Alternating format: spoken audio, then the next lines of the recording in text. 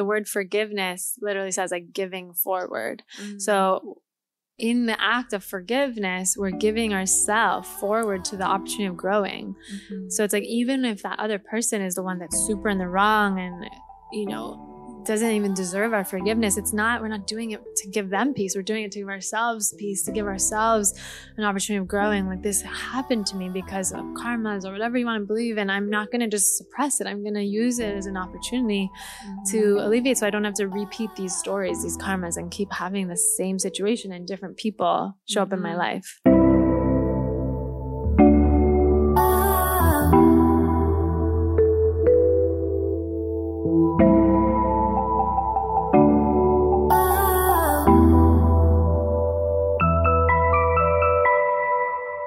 Hello and welcome to Curious Ones podcast by Yandara. I'm Yael Ginsberg, the host of the podcast, a yoga and meditation teacher and philosophy lover.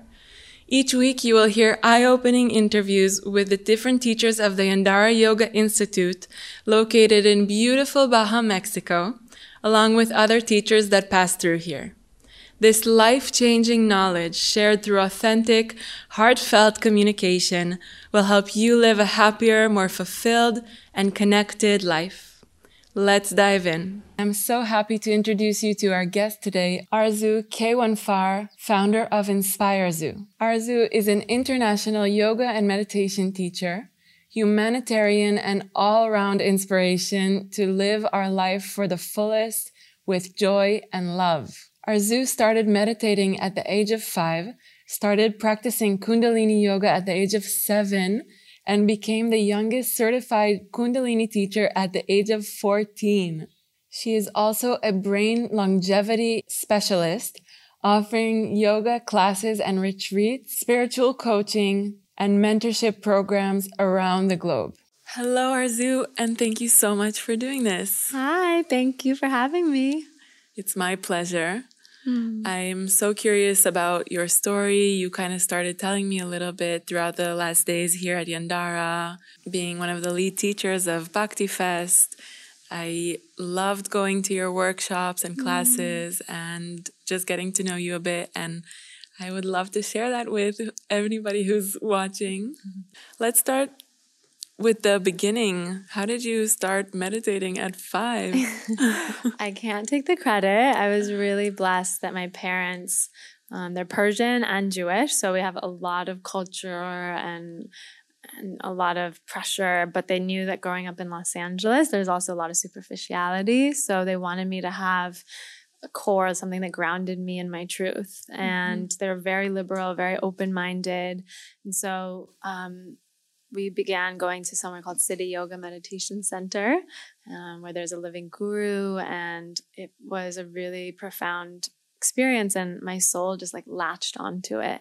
And we went in the summertime to the ashram in New York, and I would perform the Bhagavad Gita, and you know, some of my Jewish friends like go to Jew camp, but I was like going to like yoga meditation camps all my life, and and that really laid the foundation of my path. And I'm so grateful to my parents, but at the same time, on this spiritual journey, if we believe in reincarnation and how we really choose our parents, because this is like, and so when I really go back on it, and I've been so grateful, when I lived in the ashram, I saw like a past life of mine with the prior guru, and I was like, really like, wow, how powerful that we, you know, choose these parents that are going to lead us to the guru, to come back to, like Krishna Das was talking a lot on the retreat about, like, once you have found your guru, like, it's for lifetimes, it's infinite. And so it's just so beautiful when we surrender and get out of our own way and remember that there is a divine plan. There is something that's taking our path for us, and not to like get in the own way of it. And so it's just been like this beautiful journey. And then they led me to Kundalini Yoga, which is much more of like a spiritual, scientific, it's called the Yoga of Awareness, when I was 7. And so I studied under Guru Singh in Los Angeles, went twice a week throughout all of my schooling.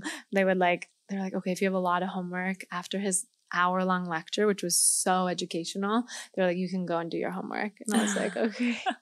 Priorities. Yeah. So, and like, even when we don't think we understood, like our body retains it. That's the power of like mantras as well. Even when you don't know what it's saying, like the power of the sound is like permeating in your being. So I really feel so grateful that I grew up around so many saints and gurus and teachers that filled me with the knowledge that I already know. And that's like what's so essential to my yoga teaching. I'm not really here to teach anyone anything. It's really uncovering and unconditioning and unlearning the societal pressures and things that we've been taught that have been keeping us in doubt and fear. And so through my meditation practice, it's just always about like going back into that all-knowing self and trusting in that. Do you feel that because you were exposed to this world at such a young age, you were able to develop less of these blockages or layers of fear that we take on during our childhood? Yes and no, because at the end of the day, like every human being goes through trauma, goes through challenges, and that's like how we literally grow is we get knocked down, we have to figure out how to pick ourselves up and be better. However, it's been tremendously, like I call it, like we have these like spiritual toolboxes, and I've had these tools that I can go to. And my teacher, when I was a teenager, like there's a Kundalini mantra called Hummy Hum Brahm Hum. And it means what I am to be, I already am. Like, and that is that. It's like really empowering, like I am who I am, and that is that. And that was like a mantra that I played so much. And it's like when you get bullied, like I was always the odd one, like the spiritual girl when yoga wasn't cool, you know. And so it really helped me stay in my truth. And you know, I stopped drinking at the age of like 20 before it was like even legal. And it was like I think it's thanks to my yoga practice that I like stopped caring so much what people thought, because it was really just the peer pressure that was keeping me like feeling like I had to, for example. So those are like moments where I was really applying those teachings where it's like, I genuinely understand that this body is a temple. It's not just like an expression that we say, and what we put into this body really makes a difference. And so I was like, why am I putting something that's toxic? And so, you know, a lot of people stopped being my friend because they were like uncomfortable, like going out clubbing. And but I danced the most more than anyone. So it's really, you know, being so in your body, in that experience of joy. And if people, I've learned, like if they don't want to be your friend anymore, it's really a blessing, because if you're bringing out uncomfort for another person because you're shining light and they are being met with their own like lack of truth, then it's not someone that's meant to kind of be in your life. And that's been honestly one of my traumas, I guess you could say, is I've gone through a lot of ghosting and rejection, and friends just like literally disappearing out of my life, boyfriends disappearing. And the more I've like worked with different healers and people to be like, why does this keep happening? It's like, there's an expression, rejection is God's protection. And that's really stayed with me. It's like cleansing away people that are just not having the truest of intentions. And we live in this world that sometimes is so competitive, and it's rare to come across people that genuinely want to see the other person shine. And so, those are some ways that I've been able to lean on the mantras and the breath work and the yoga to get me through the pains. And it's pain, but it's also a blessing. It's a blessing in disguise. And so like seeing that and trusting that. Yeah. What are some situations that you've experienced that you thought it was something that wasn't good that's happening, and then you realize it was the best thing that could have happened? I guess a few, you know, going to school in India was truly like one of the best things that happened to me. And I guess I wouldn't be an example that I didn't think it was good. It was just, there was like some part of me that was like, oh my gosh, I'm leaving home. I'm leaving my whole family, and had never been away from home for more than 3 days. So it was like just a leap of faith. And my soul just saying, I have to be there. I knew I had to be there. And it took me out of the LA bubble, and, you know, I saw the slums, I saw what life really is, and took off all the masks and the Mayas of illusion. And yeah, it was a blessing. You moved to India to a boarding school at the age of 15. Yeah, Please explain. So, part of that journey that I kind of just skipped over was Kundalini Yoga became something that I grasped onto almost more than my own parents who had introduced me to it.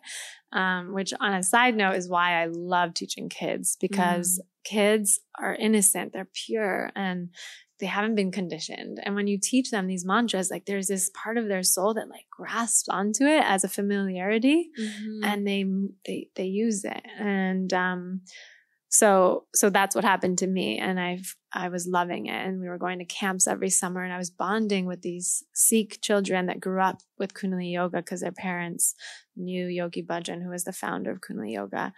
And I just felt there wasn't a bubble. There was no superficiality. They were so real, and they were really practicing these spiritual teachings, not just like preaching it. And so The I kids? just, yeah. Wow. And like everyone was just heart-centered and just genuine love. I grew up in LA where people are like, okay, you can love me, we're friends, but like not like only up to here. And then like you're like, it's like this awkward, like I'm invading your space. Yeah.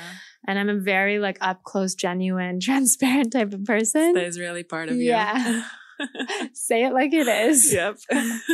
So, I just was craving that. And so I just was like, I told my parents I'm ready. So at the age of 14, decided I want to do the teacher training course. And I walked up at the end of the class after they made the announcement. I just started signing my name. And my dad walked over. He's like, how are you paying $4,000 for this? And I was like, I don't know. I didn't think that part out yet.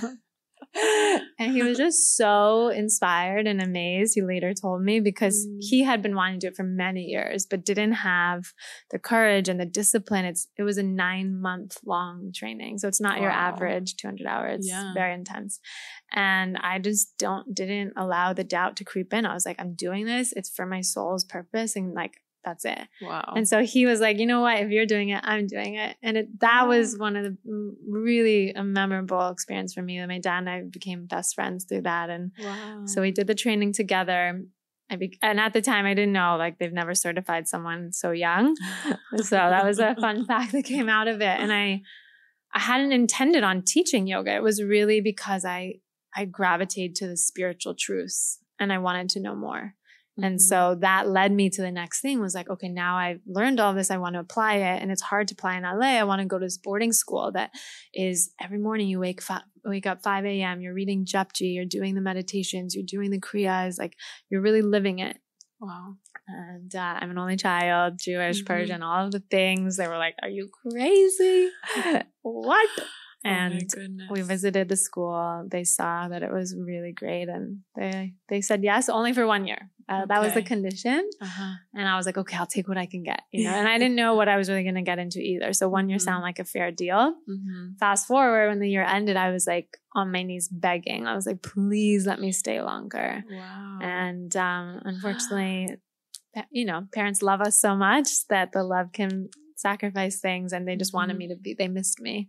And so I had to come back, and the reverse culture shock was really, I don't think traumatic, but it was just like I cried every day after school. I went to a school with a lot of the like celebrity LA, like super snobby scene. And so I had a hard time like adjusting from one opposite end of the spectrum to the other. And, but yet again, the yoga practice was keeping me grounded amidst it all. That's incredible, because I went to high school in New York. So I know what you're talking about. Yeah. It was like the not Upper East Side, but Upper West Side. But, similar. There's a peppy scene. uniform and all the things. All of that. And all the backstabbing. And that was another huge lesson was, it was the most expensive school in LA, and I was around so much wealth, but then I was seeing how fake and backstabbing and just all this negative. So I ended up like disavowing wealth. I was like, I never want to be famous. Like I had so many famous friends, and I was like, I never want to be famous. I never want to have money, like all of these things, because I equated that with the way I was seeing them being. And so it wasn't until like therapy and years later, I was like, okay, I can call in my greatness and have wealth and use it for good and charity and still be humble. For me, that's integrity and humility are super important. Well, it's amazing that you had this tool of the practice while you were going through all of this. I wish I had that when I was going through it, because it was really hard for me to deal with, because there was such a dissonance for me, I was 15 when I went there, and it was so different than anything that I knew. And I just didn't understand, like, why aren't people saying the truth?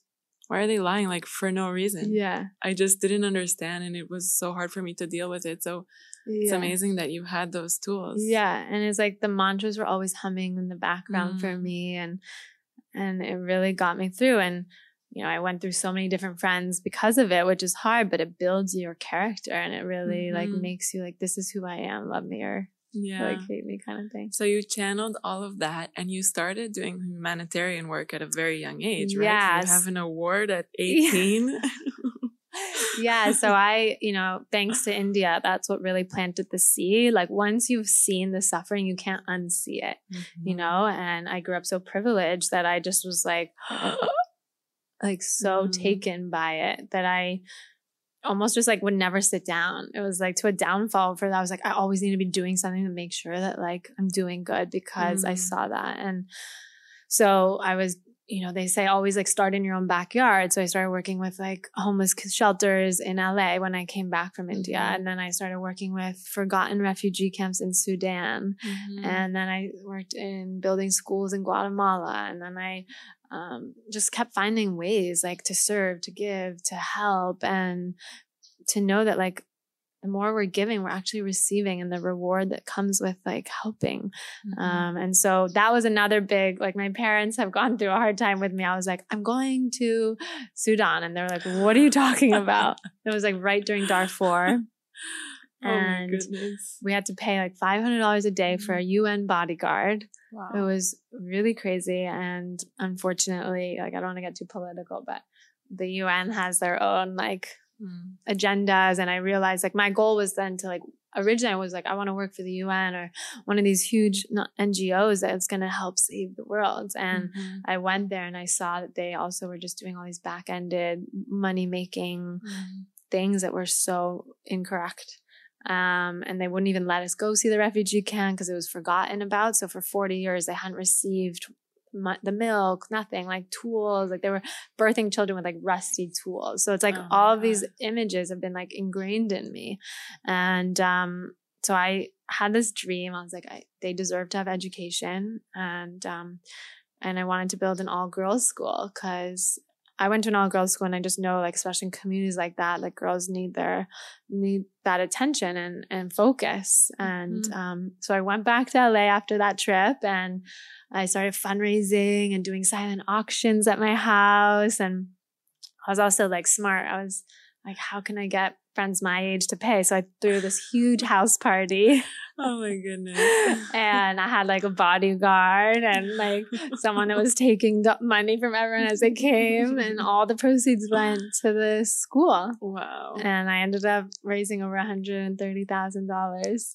In one night? No. Oh my gosh. It was a whole year of like, I threw two parties and a lot of like fundraisers, and all my yoga classes. I always, to this day, I donate a percentage. And I know like in the Jewish culture, there's a name for that, tzedakah. Yep.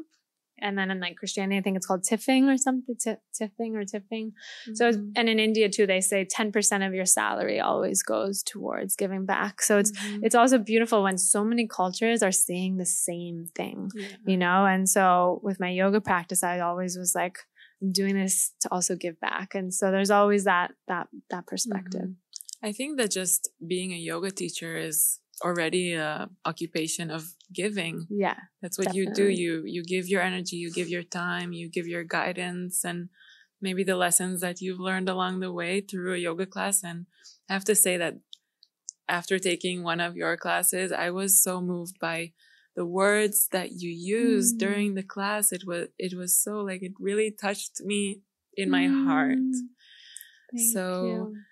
I would love to speak a little bit about the ways that you give. So you teach yoga classes. Yeah.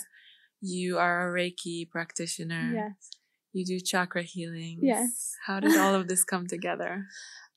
So the yoga, once I went to college, I immediately, when I arrived, I was like, I want to teach yoga. And they were like, you're 18. We've never hired staff. So I became the youngest hired staff, and I started, and then I was like, no, I want to teach the staff. I want to teach the sports teams. And it was like so new at the time. No one was doing yoga.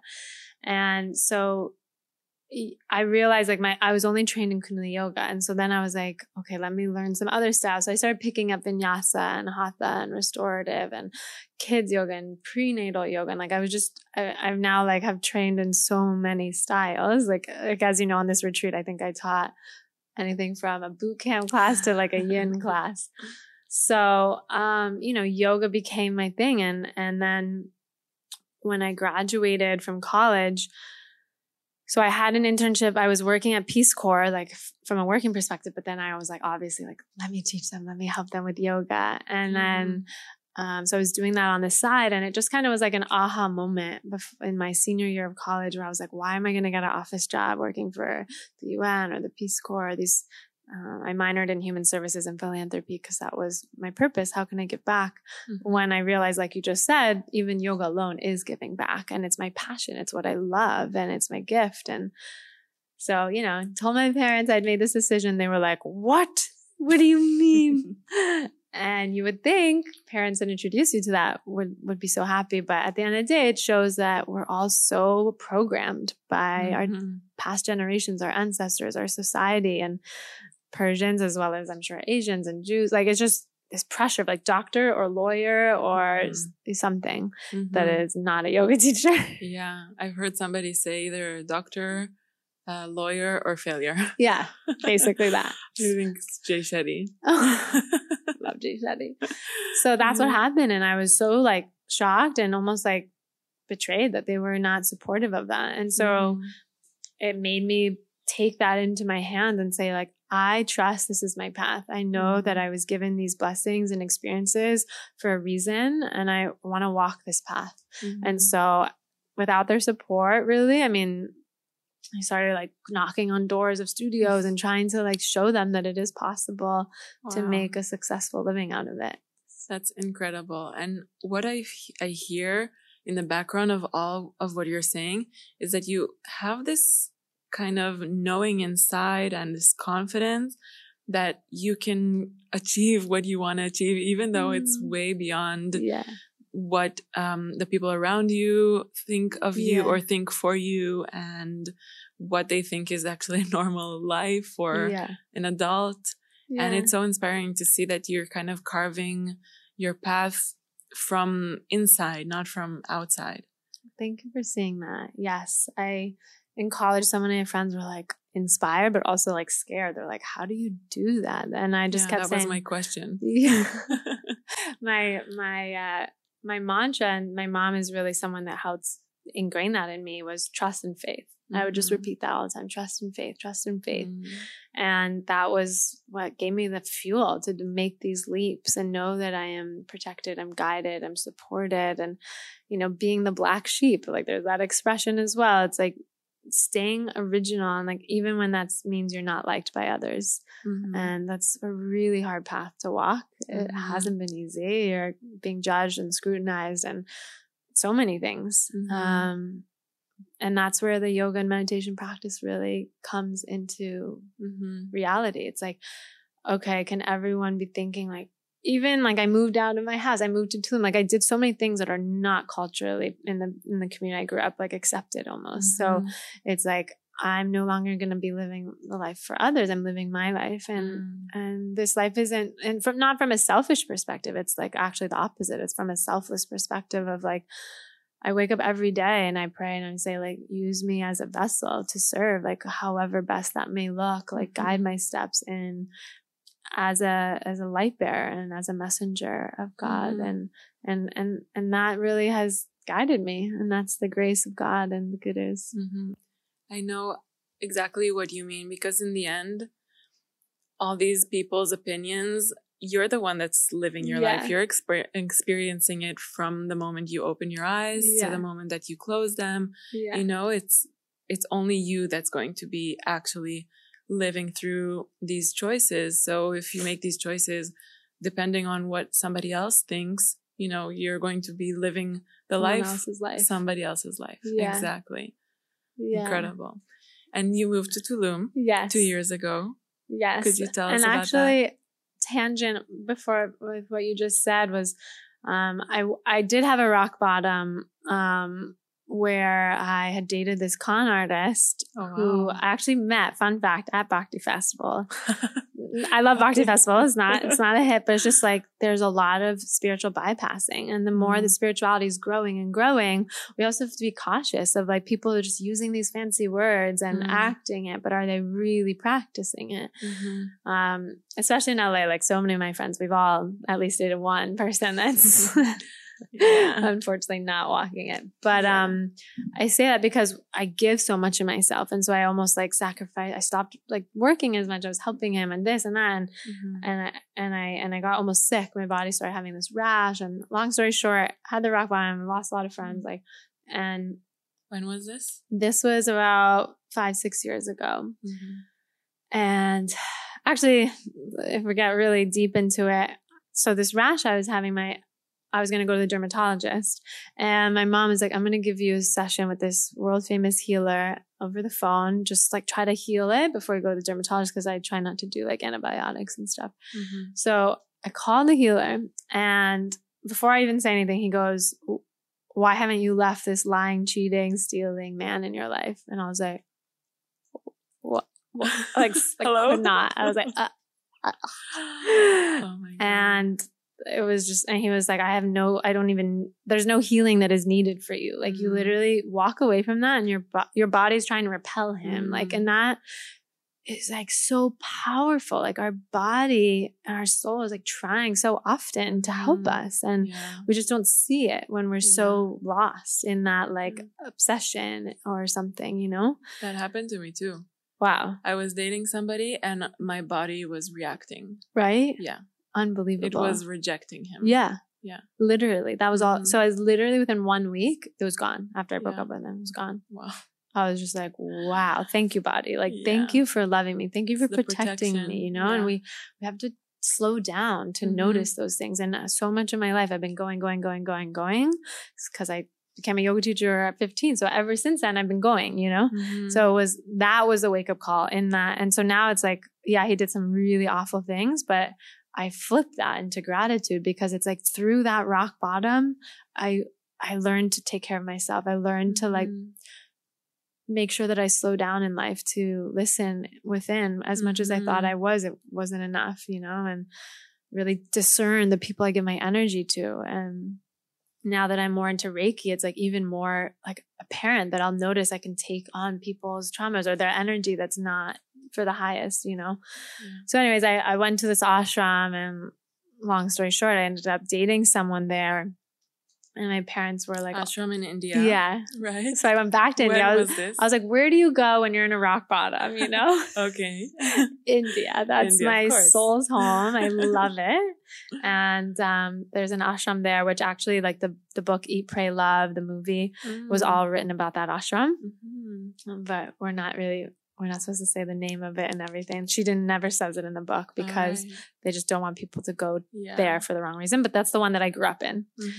So yeah, I went there and had so many epiphanies and experiences and growth, and ended up dating someone there. And it was this. You had your own Eat, Pray, Love experience. Yeah, I guess.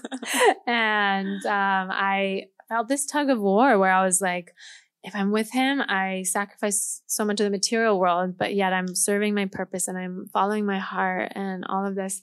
And then if I go back home, I'm like, I'll have the fancy house, car, everything that my parents like kind of society expects. So I was almost like rebelling against my parents and to be with him. And so it was like, I had to be so willing to be so different. Like, oh, here I am, like with someone that is completely different upbringing, different lifestyle and everything. And there wasn't, and people just couldn't wrap their head around it. They were like, what's happened to you? Like, and it's just like, I'm learning to follow my heart.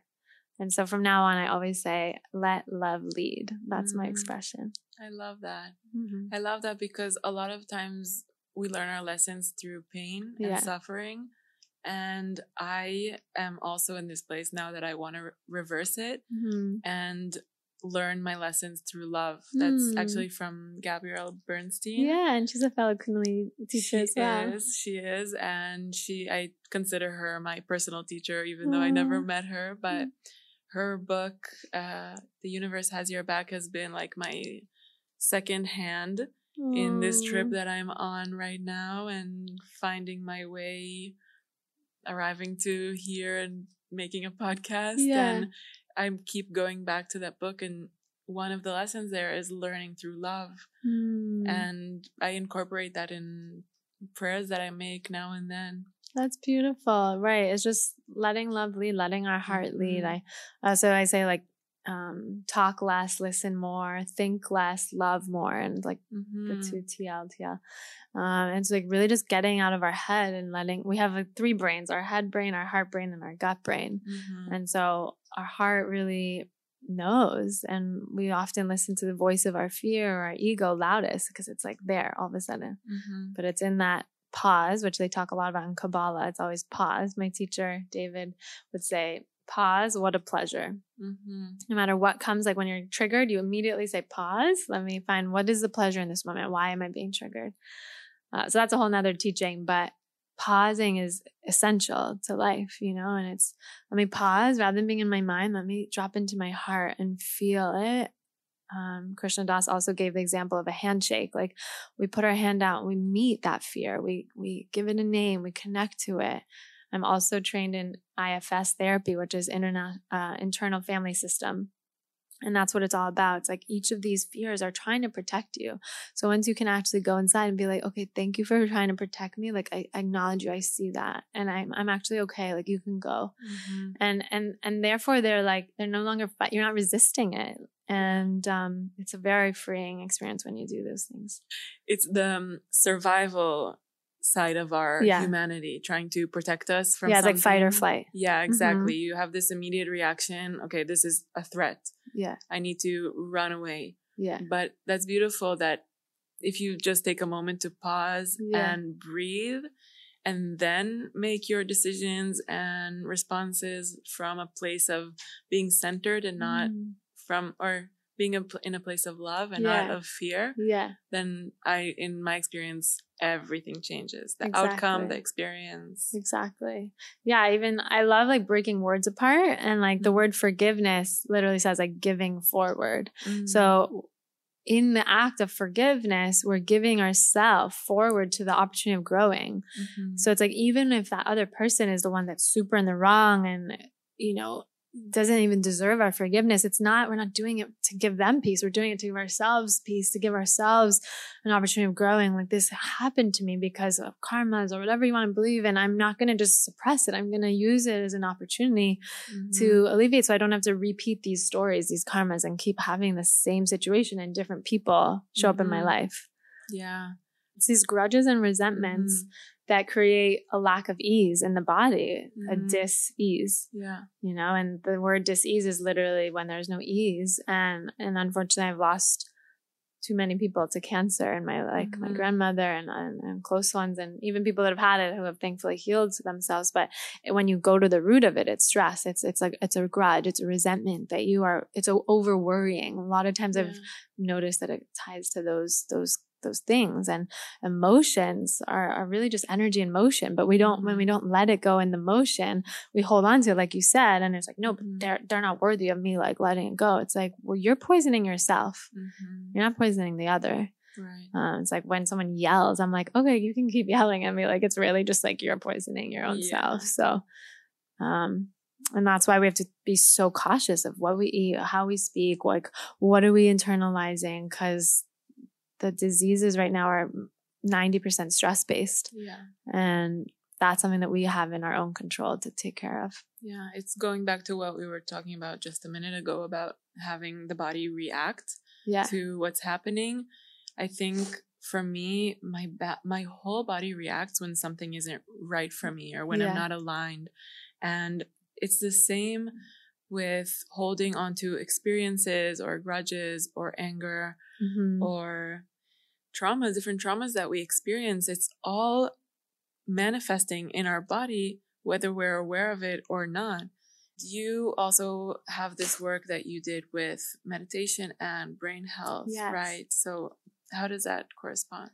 So that really fell on my lap because I graduated with this degree in humanitarian work, but then I decided to do yoga. So the Alzheimer's Research and Prevention Foundation is a foundation that is helping with Alzheimer's, but really knowledgeable about specific yoga and meditation that can reverse memory loss. So when I was like, oh my God, my two worlds are coming together, it was like my name was written all over it. And I was and unfortunately my grandfather had Alzheimer's. So it was also like like from a more personal relation, I was like, I need to help others. And every 67 seconds, someone's getting diagnosed with Alzheimer's. Wow. And 2/3 of that are women.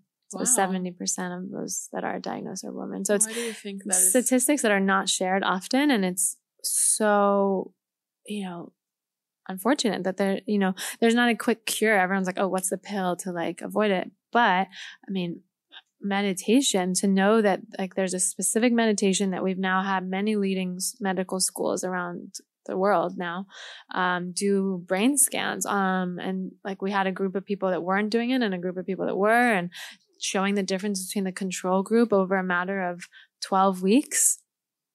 And the brain scans show that in the before, you have all these dimples in the brain, these like holes kind of where your memory losses are. And in the after, it's like the brain's like full, like just full, like there's no dimples anymore. And even your pineal gland, your pituitary, like your third eye, it was just like kind of like this big rock thing. But then in the 12 weeks after, it was like a crystallized stone, which is like when it crystallizes, that's your intuition. And that's like you said, like you're more intuitive through your body, right? And our intuition isn't always just like, I hear a voice. It's like, okay, my body's like feeling that. And that's intuition. And so through this meditation, not only does it reverse your memory loss, but it builds your intuition. It helps you sleep deeper. It helps, they saw that it had a huge decrease with depression and anxiety, and also your telomeres, your anti-aging DNA genes were by 43% reversed. So it's literally like anti-aging meditation too. Amazing. So I started teaching that in senior citizen homes, like in the country clubs. And then I started working with children. And it's like, okay, none of them have Alzheimer's, and it doesn't have to be only for that. It boosts your cognitive function. So it's like you're going to school with like much more retention, like how you're a sponge to like remember what you're learning in school. And so I say it's for anyone and everyone. And I love sharing it. And I've actually gotten a lot more into corporate yoga. So in the last 4 years now, I've been teaching more corporate, and I'm really loving it because I have the mindset that kind of like they need the logical left brain to balance out the right brain. And like the brain scans and the science of spirituality is sometimes like what people need to make it like, okay, fine, I'll try it, because I could talk about how spiritual and wah woo everything is, but sometimes people just need like some logic, like show me the proof, show me the facts. And so it's beautiful that now this research is out, and there's so many more researches about other styles and other forms because people are putting in that effort to do that. So even especially now during the pandemic, I've been teaching for like Amazon. It was one of my dream companies, and all these big companies virtually from the comfort of my home. And, so many people now are no longer spending money on office spaces. They're still working from home. So they're putting that money into mindfulness. So many people throughout I was almost like teaching more during the pandemic because people finally were like, okay, I realized that you're right. Like I need to take care of my body and my mind. Like this is a priority, and I've been too busy all my life. And now this pandemic was like a pause where I was like, oh, I can actually make time for it and prioritize it. I never thought I'd be teaching yoga on a screen because I love, like, my specialty is hands-on adjustment. So I'll like massage people into poses. I love that. But, the screen does the job, and it's been beautiful. I've been leading 40-day meditation courses, which is another passion of mine. In Kundalini Yoga, we say if you do something every day for 40 days, it'll change the habitual patterning within your brain. And it takes the consistency of every day, 40 days, continuing that.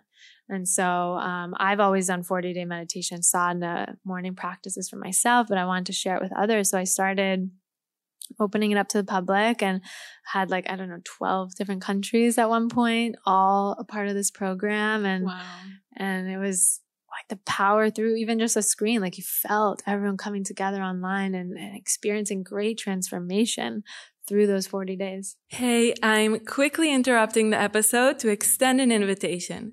If you are interested in deepening into any of the subjects we talk about on the podcast, we offer many different experiences on our beautiful grounds here in Baja, Mexico.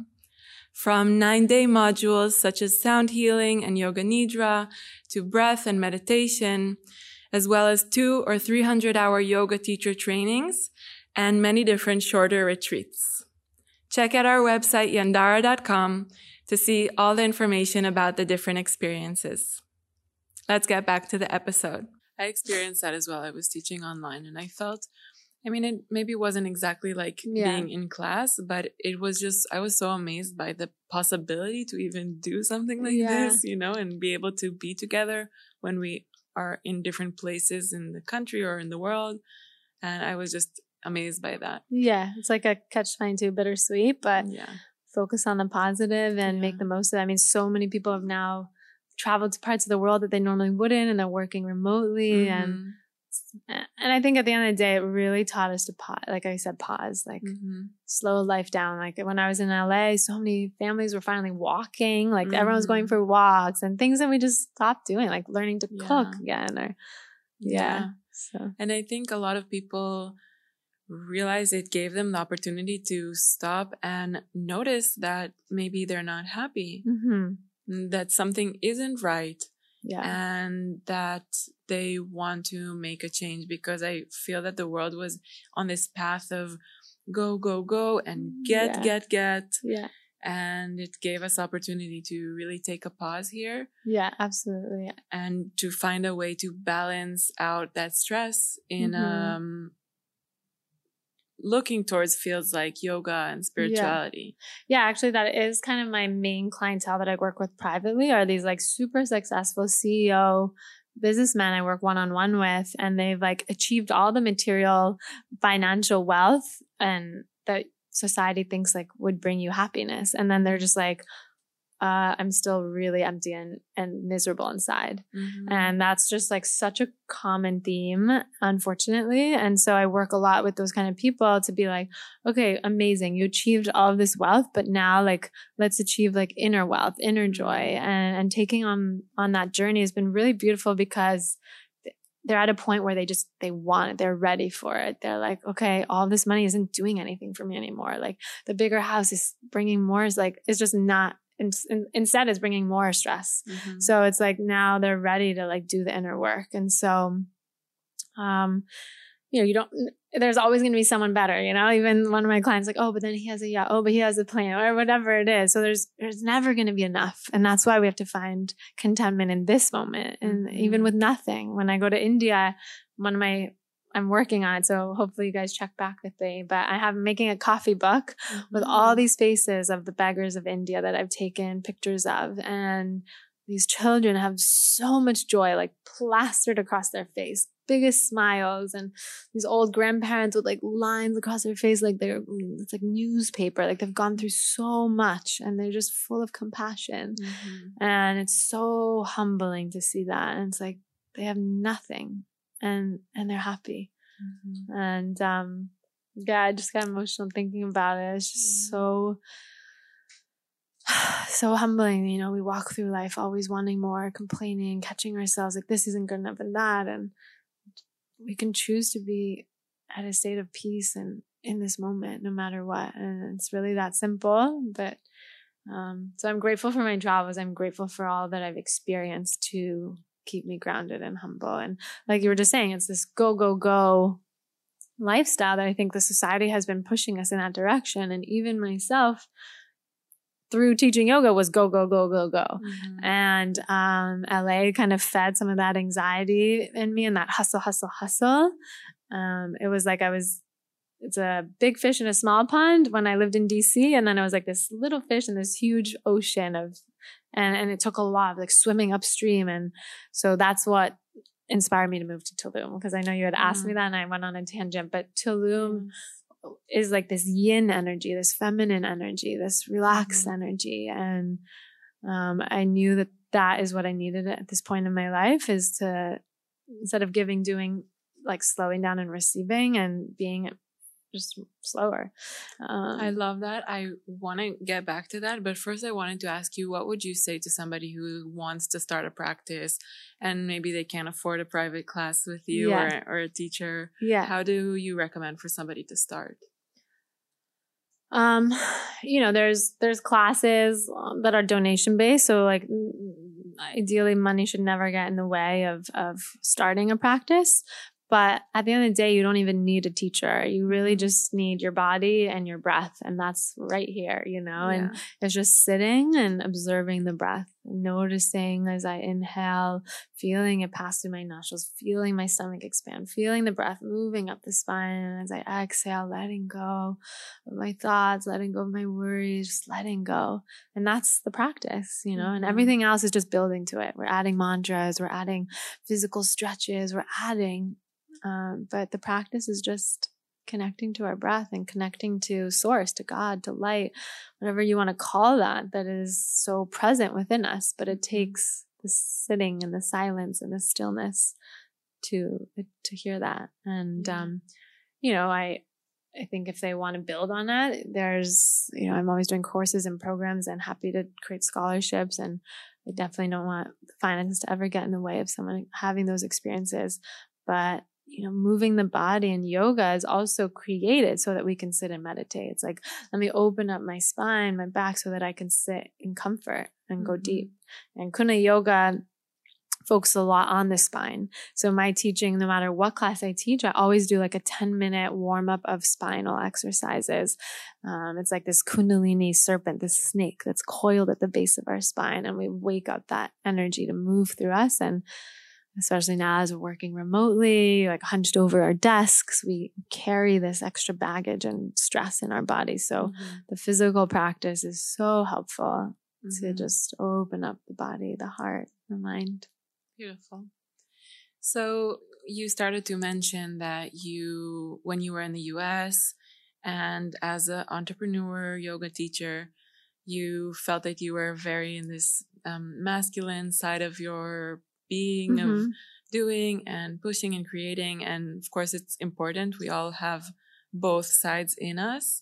And that was really amazing for me to hear, because when I went to your class, it was a women's workshop. Yeah. And I just saw you as this like feminine goddess with so much joy and freedom. And your words touched my heart. I am more connected to my feminine side for sure. Maybe the pink gives it over.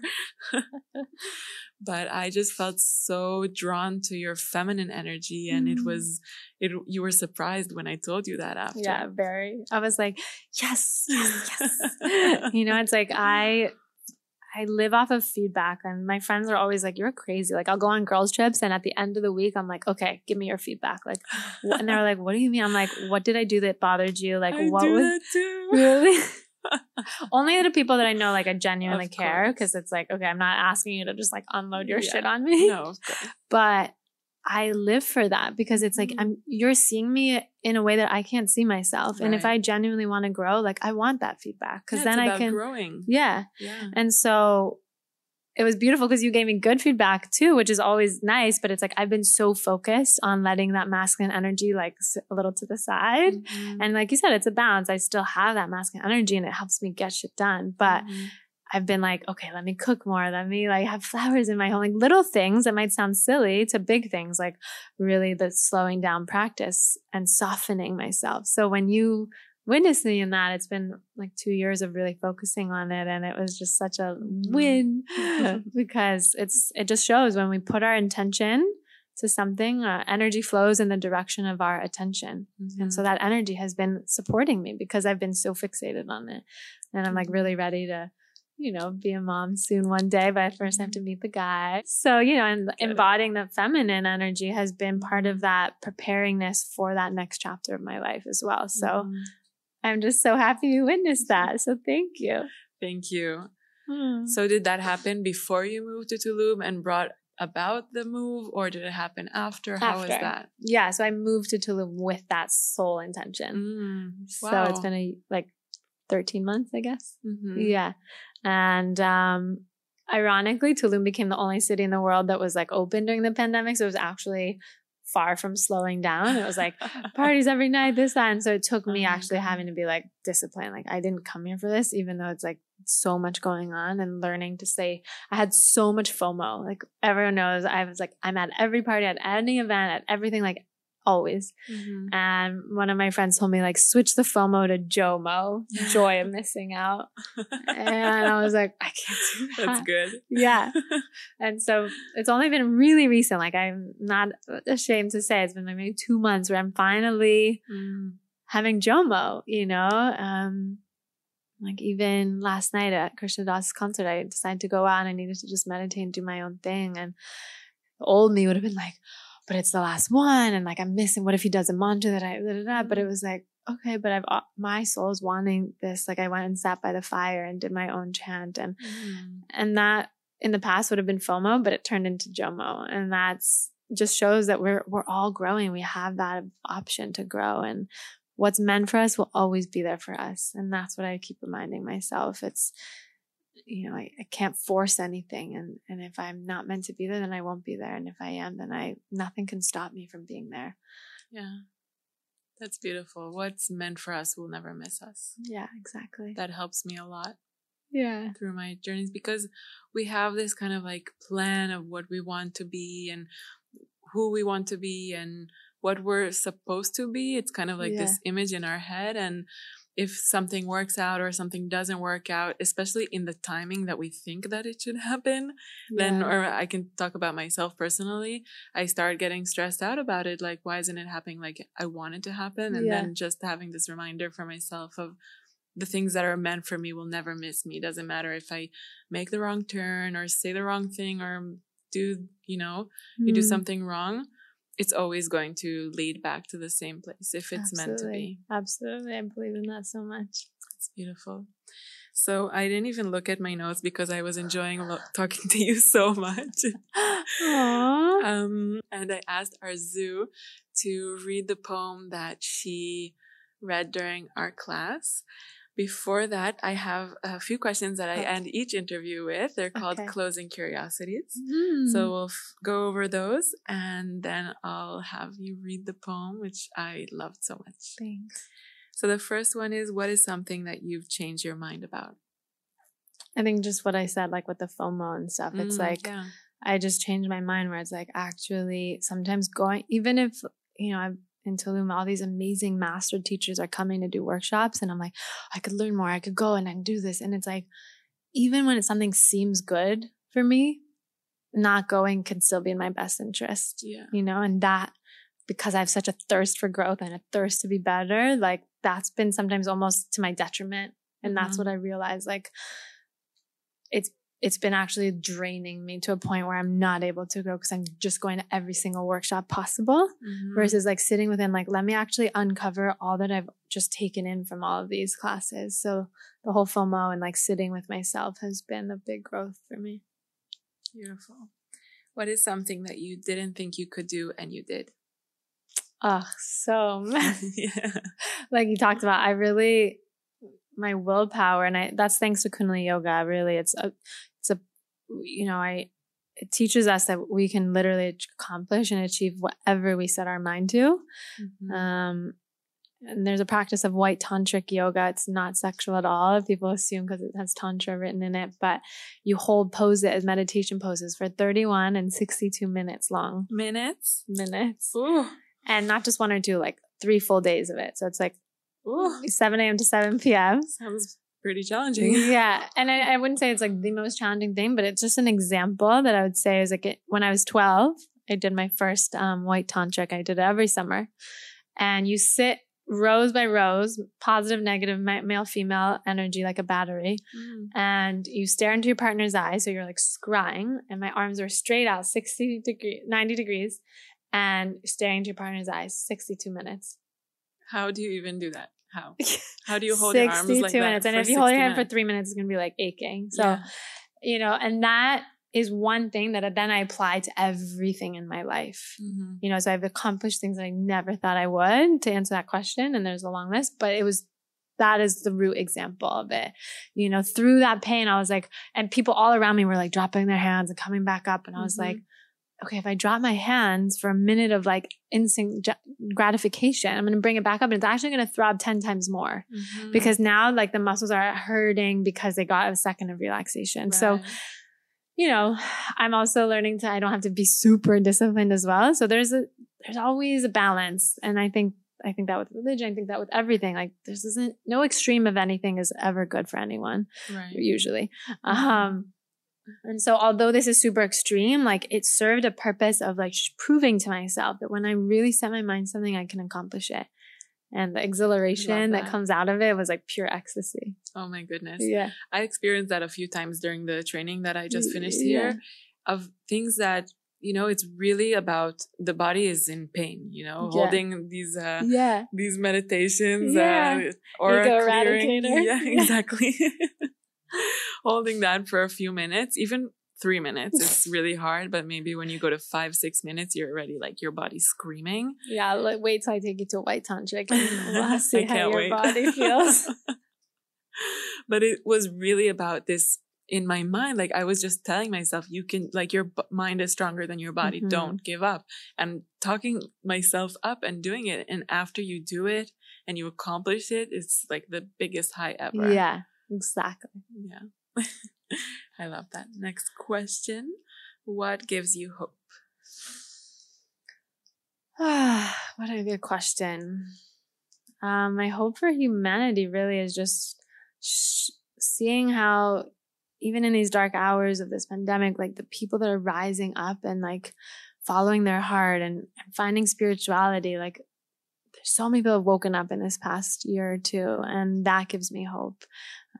Being with people like you that are just so full of love and joy and integrity and authenticity, that gives me so much hope. It's, you know, media is always showing us the fear and the like worst case scenario, but then there's the people that are actually doing the work and like they're not showing the other side of all the growth and all the love. And I've had so many in this past year, like connecting with the energy of the elements. I've been working with a shaman and understanding how integrated we are with nature's elements. Like that gives me hope because it's like the light always prevails.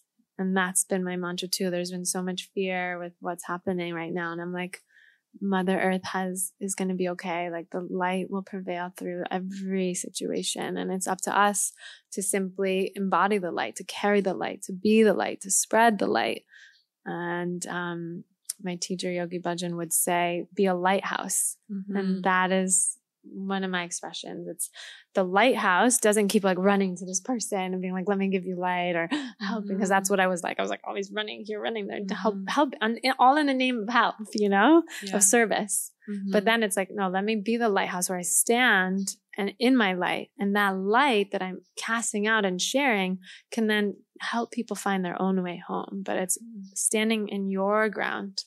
And so I just feel so many beautiful lighthouses are being rooted into the ground, and people are all the lighthouses. And I feel like, long answer, but we're all like these candles. I visualize when I teach yoga and I'm like lighting the wicks. Our soul is like the wick, and I'm lighting these wicks, or they're already lit, but I'm helping it get brighter and then they go out into the world, and it's like a domino effect. And they're going to light all these candles. And that's what it's about. It's about contagiously spreading light and love and make the world a brighter place. I love that. And it's so true, because I see in my life that my greatest teachers are not the ones that told me what I need to do. They're the ones that really exemplified what I aspire to be. Yes. It's walking the walk, not just talking it. Yeah. Beautiful. Last question. No, 2 more questions. How do you define happy? Happiness is really when we just curl our smile, curl our lips, and feel this hug in our heart, this joy. Happiness is just joy for me, and it's a choice in every moment to be happy. And like we've said throughout this podcast, it's just a choice. And I'm grateful to have those moments of pause and return to happiness. It's not like 24/7 where you can be happy, but it's a choice to return to. And it takes a lot of gratitude. It takes a lot of humility and a lot of intention to return to that happiness. And it's our innate being. I think for me, like joy is a higher version of happiness. And when we're so happy, we become joyous. And that's the purpose of life, is to experience and live out joy. I mean, these are supposed to be short questions, but it's like a rapid fire. It's supposed to be, but just, I feel like there's so much to unpack in this because to somebody who's really in pain right now or suffering or in a depression, which I remember the times that I've been in there, it's how do I choose in this moment to be happy? I can't. It's not possible for me. So how would you guide somebody through that? Ironically, like a few days ago, someone sent me a DM on Instagram, like, you can't actually be that happy. Like I posted a story of me just like dancing. I was like super high. And they were like, come on, like stop. Like, it's all for Instagram. I was like, what do you mean? Like it didn't even cross my mind that like I'd be being fake happy or something. No, I can attest. I saw her dancing and it was one of the most joyous points of this week for me. So for those that are going through the dark hour, it's actually finding the blessing in that darkness. I know it's super hard. We're told that darkness is so bad. It's so negative, but life comes through darkness. Like there can't be light without the darkness. And the word gu is the dark, ru is the light. And so out of the darkness, we're being born into light every moment, every day. We wake up from that darkness. We open our eyes into light. And so just knowing like that, what is that expression? Like the good times won't last forever and the bad times won't last forever. It's like, okay, you're going through a challenging time. Don't hold on to it. It's not going to be it's not your forever life. And you're going through this opportunity, like a caterpillar, to cocoon and come back into your butterfly stage. And a lot of times we just hold into the pity of like, pity me, or, oh, this, and then we're feeding it and we're just going to keep staying stuck in it. And so I'm not saying suppress it. Oh, I'm fine. I'm happy. No. Like, okay, sit with it. Yeah. I'm actually, God forbid, like I'm suicidal. Like we're told like to like not even feel that, but it's like, okay, what I tell a lot of my clients is like, and then what? It's like this question where it's like a rhetorical, you say, okay, this is the worst case. And then what? Okay. And you answer that and you're like, and then what? And then what? And you basically go for like, one of my clients was suicidal and brought him to like, now he's like super happy and normal, but it was like kept going to like, what is your mind, your fear telling you is like cause he thought he was going to die like every minute. And I was like, but then what? And it was just like so humbling. Cause then at the end he was like, actually like, oh, nothing, like I'm fine. And so there's so many practices. It doesn't have to be that, but it's like, feeling it's also energy and motion. It's going to pass through once I am willing to sit with it and face it and look it in the eyes. Like mirror work is so important. Like for self-love, like wake up, look in the mirror. I love you. I love my body. Like whatever that is that you need to work through, speak it into yourself. Look at yourself in the mirror and do that mirror work.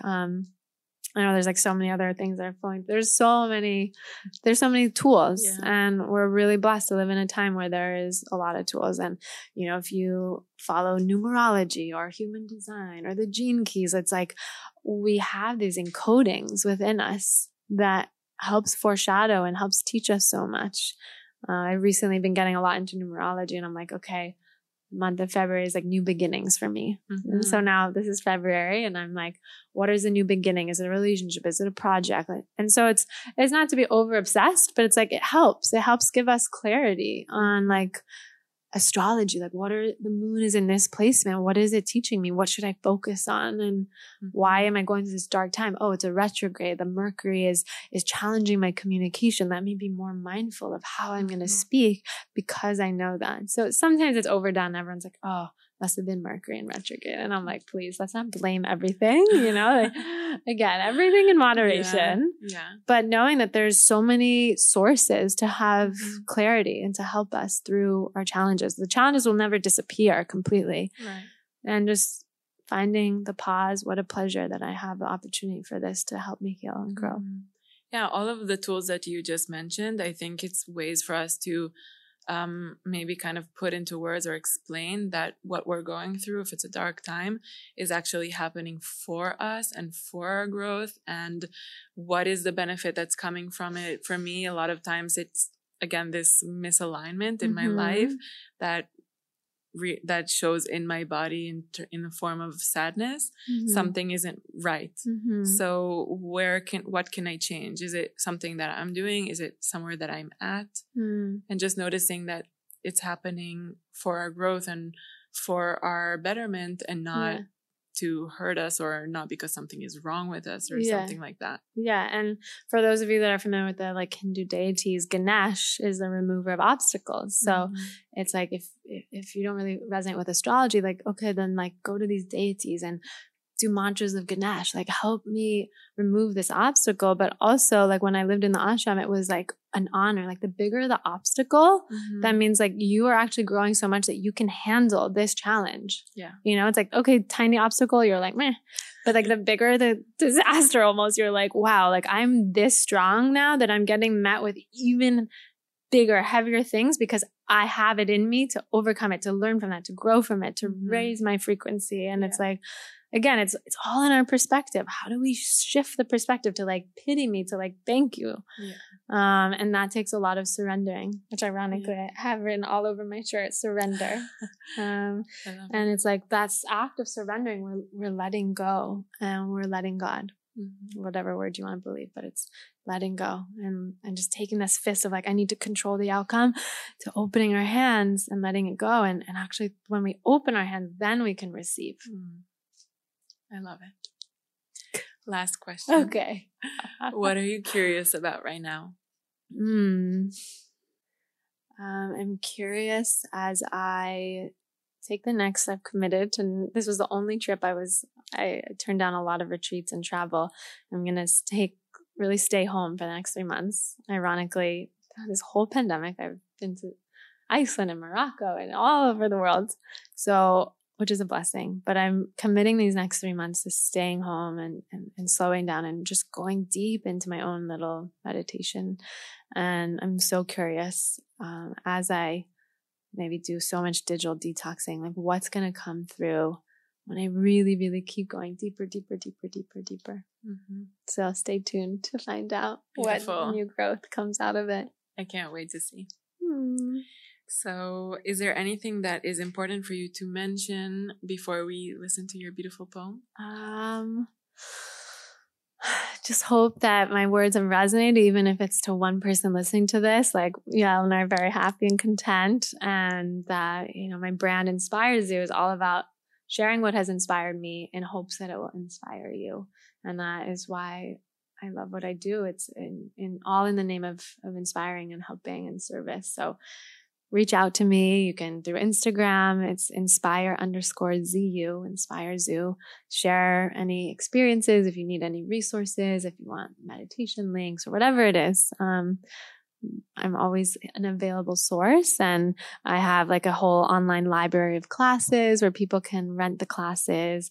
And if they want to do anything in person, I'm hosting these like private retreats, which has been like, it came out of the pandemic where I kept getting deposits on hotels and then flights canceled because everything's unknown. And I love this so much more now. It's a private one-on-one experience where you kind of fill out this form. You share with me what you've gone through, what you're wanting to expand into, and through so many tools, like I create a customized experience for you with the food and the healing and the massages and like all of the experiences.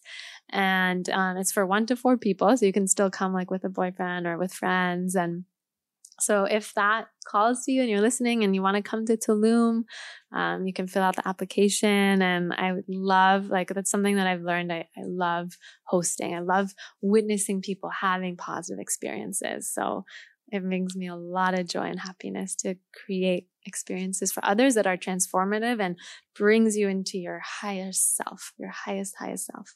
That sounds so fun. Yeah. I can't wait to do it. And like, you could just be like, I really just want to have fun and like relax and have a good time. And I'm like, okay, this night is where the best music is. We're going to go there. So it doesn't have to be like meditate every day, all day. Yeah. So I'm all about balance.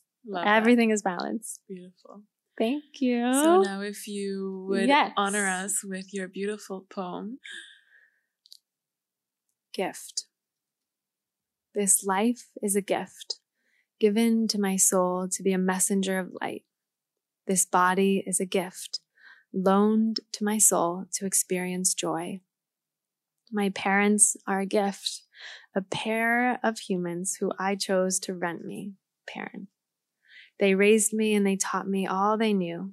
The rental period expired at 18, and now we learn to see each other as equals. As children, our renters told us, don't do this, don't do that. Innately, we became like a living don't. We shut down rather than trusting in source. As we grow, we are told to say no or to say yes. This becomes our training. But we are such multifaceted beings. It's up to us to take this gift of life and question what we have been told. Question the box that we may feel we are stuck in. The feeling of stuckness alone is showing your very soul its own thirst for growth. In the words of a great saint, Sri Singh Sahib, he said that the very fact that you are born and God willed it that way is the best thing that has ever happened. When God gave you birth, God gave you existence, and God gave you time and space to conquer it. So take all the time and space that you need. But first, you must conquer your mind. Conquer your subconscious mind. Empty out the garbage and the perceptions of others, and soon you will conquer the world. It is in our fear of originality that we stay a prisoner to the cell of our own life's cells and atoms, halting their very growth to enable their God-given powers. Our values come to us when we choose to live originally and organically as the divine gifted beings that we are. Our purity lies in our ability to be true to ourselves, our originality. Our intuition lies in our ability to stay innocent when the world around us is condemning us and telling us what to do. It takes great strength to maintain purity and innocence when people are telling you you are wrong or why are you different. We often internalize that and become our very own worst critic. You are wrong becomes an internal mantra, and a mantra is what the mind focuses on and constantly replays. But if you are not right, you would have not been granted this gift of life. So trust that your very existence is right. I invite you to open this gift of purity that has been awaiting you. The moment you realize there is an essence of purity within you, you will realize reality and step into your royalty. It is your own purity, the very piety of spirit, which belongs to God. So embrace it, hold it near, for the rest is all yours. You have free will. You can act as you wish, but don't forget this gift. The challenges that I have faced are a gift. Through the discomfort and the dis-ease, I found comfort and ease because I am not that. The dis and lack is there for me to heal. Upon finding the solution and the healing, I strengthen my purpose by sharing the revelations for others to find healing too. All that I go through is not for the I, the individual, but for we, the world. Born into this age of Aquarius, it is our mission to turn things around, to change me to we. I rise above any lack, any scarcity mindset that the human mind or the ego is holding me back. I break free from this hold, for I am a child of God. Nothing and nobody can hold me back. Only the fears that I feed, and the thoughts and advice of others that I hear, and the egoic actions that I take can possibly hold me back. This body I was gifted is meant to be treated as a gift. Through movement, through dance, through chanting, through song, through the sun, through the water. Every time I partake in one of those, I'm giving her praise, and I feel her tingling sensation echoing back in gratitude. For this body, she is not forgotten. I am not this body, yet I'm able to walk this mission because of her. So hand in hand, we work and walk together in harmony. You see, we can create a dialogue with anything, for everything is a living being. We were taught that those who are insane talk to themselves or they talk to the trees, but those who taught that didn't want you to access your own godly self. It is only when you are willing to be perceived as insane do you find sanity. To be sane is insane, so get out of the hellos of greetings and greet all whom you see and come in contact with a humble heart and reverence. So many ancient cultures have taught us this through a bow. Sat Nam, I see purity in your soul. Namaste, I see the light in you as a reflection of my own light. Shalom, may peace be unto you. Let us return to the scriptures of God, not that of religion, teaching you of a master somewhere that will save you and bring you redemption, not of someone outside of you to praise. We worship the teachings, the scripture, which has been given and encoded in it, the path to liberation. We worship our own soul's highest self and knowing. This life is a gift because God is working through you, as you. Yet so many of us believe, I have to do everything. As soon as the I is given more importance than the thou, you have lost it.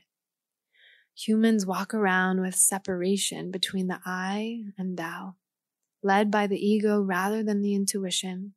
It becomes one or the other. It is a choice, and both carry their gifts, either of the material world or of the godly world. For where there is I, there is no place for thou. So give up the I and surrender yourself into the arms of thou, for thou shalt not steer you astray. Open your hands to receive the endless gifts. So often we walk around with hands in a fist, holding on to all our thoughts and accomplishments. The more we hold on, the less we grow, the less we're in the flow, and the less we receive. It is in that constant act of releasing, of letting go and surrendering that we can receive the gifts of God that is beyond our imagination. Because this life is simply a gift.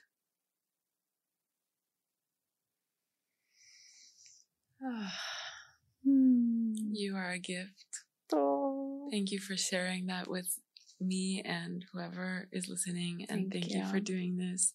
It was truly, truly a pleasure. Thank you so much. I love you. I love everyone here, and just walking away with this feeling of the gift of life. Now, after this time to nurture your mind and your spirit, we invite you to take a moment to consider others. A kind wish might come to mind. Know that what we learn becomes more valuable when we apply it and share it with others. So share this episode on Instagram stories, tag Yandara and I, or share with a loved one so that more people can benefit from it. Our hope is that the search will lead you home to who you already are, to what was always there. We'll be back next week with more inspiration, honest conversation, and insight into the energetic world around us. Thank you for listening and watching.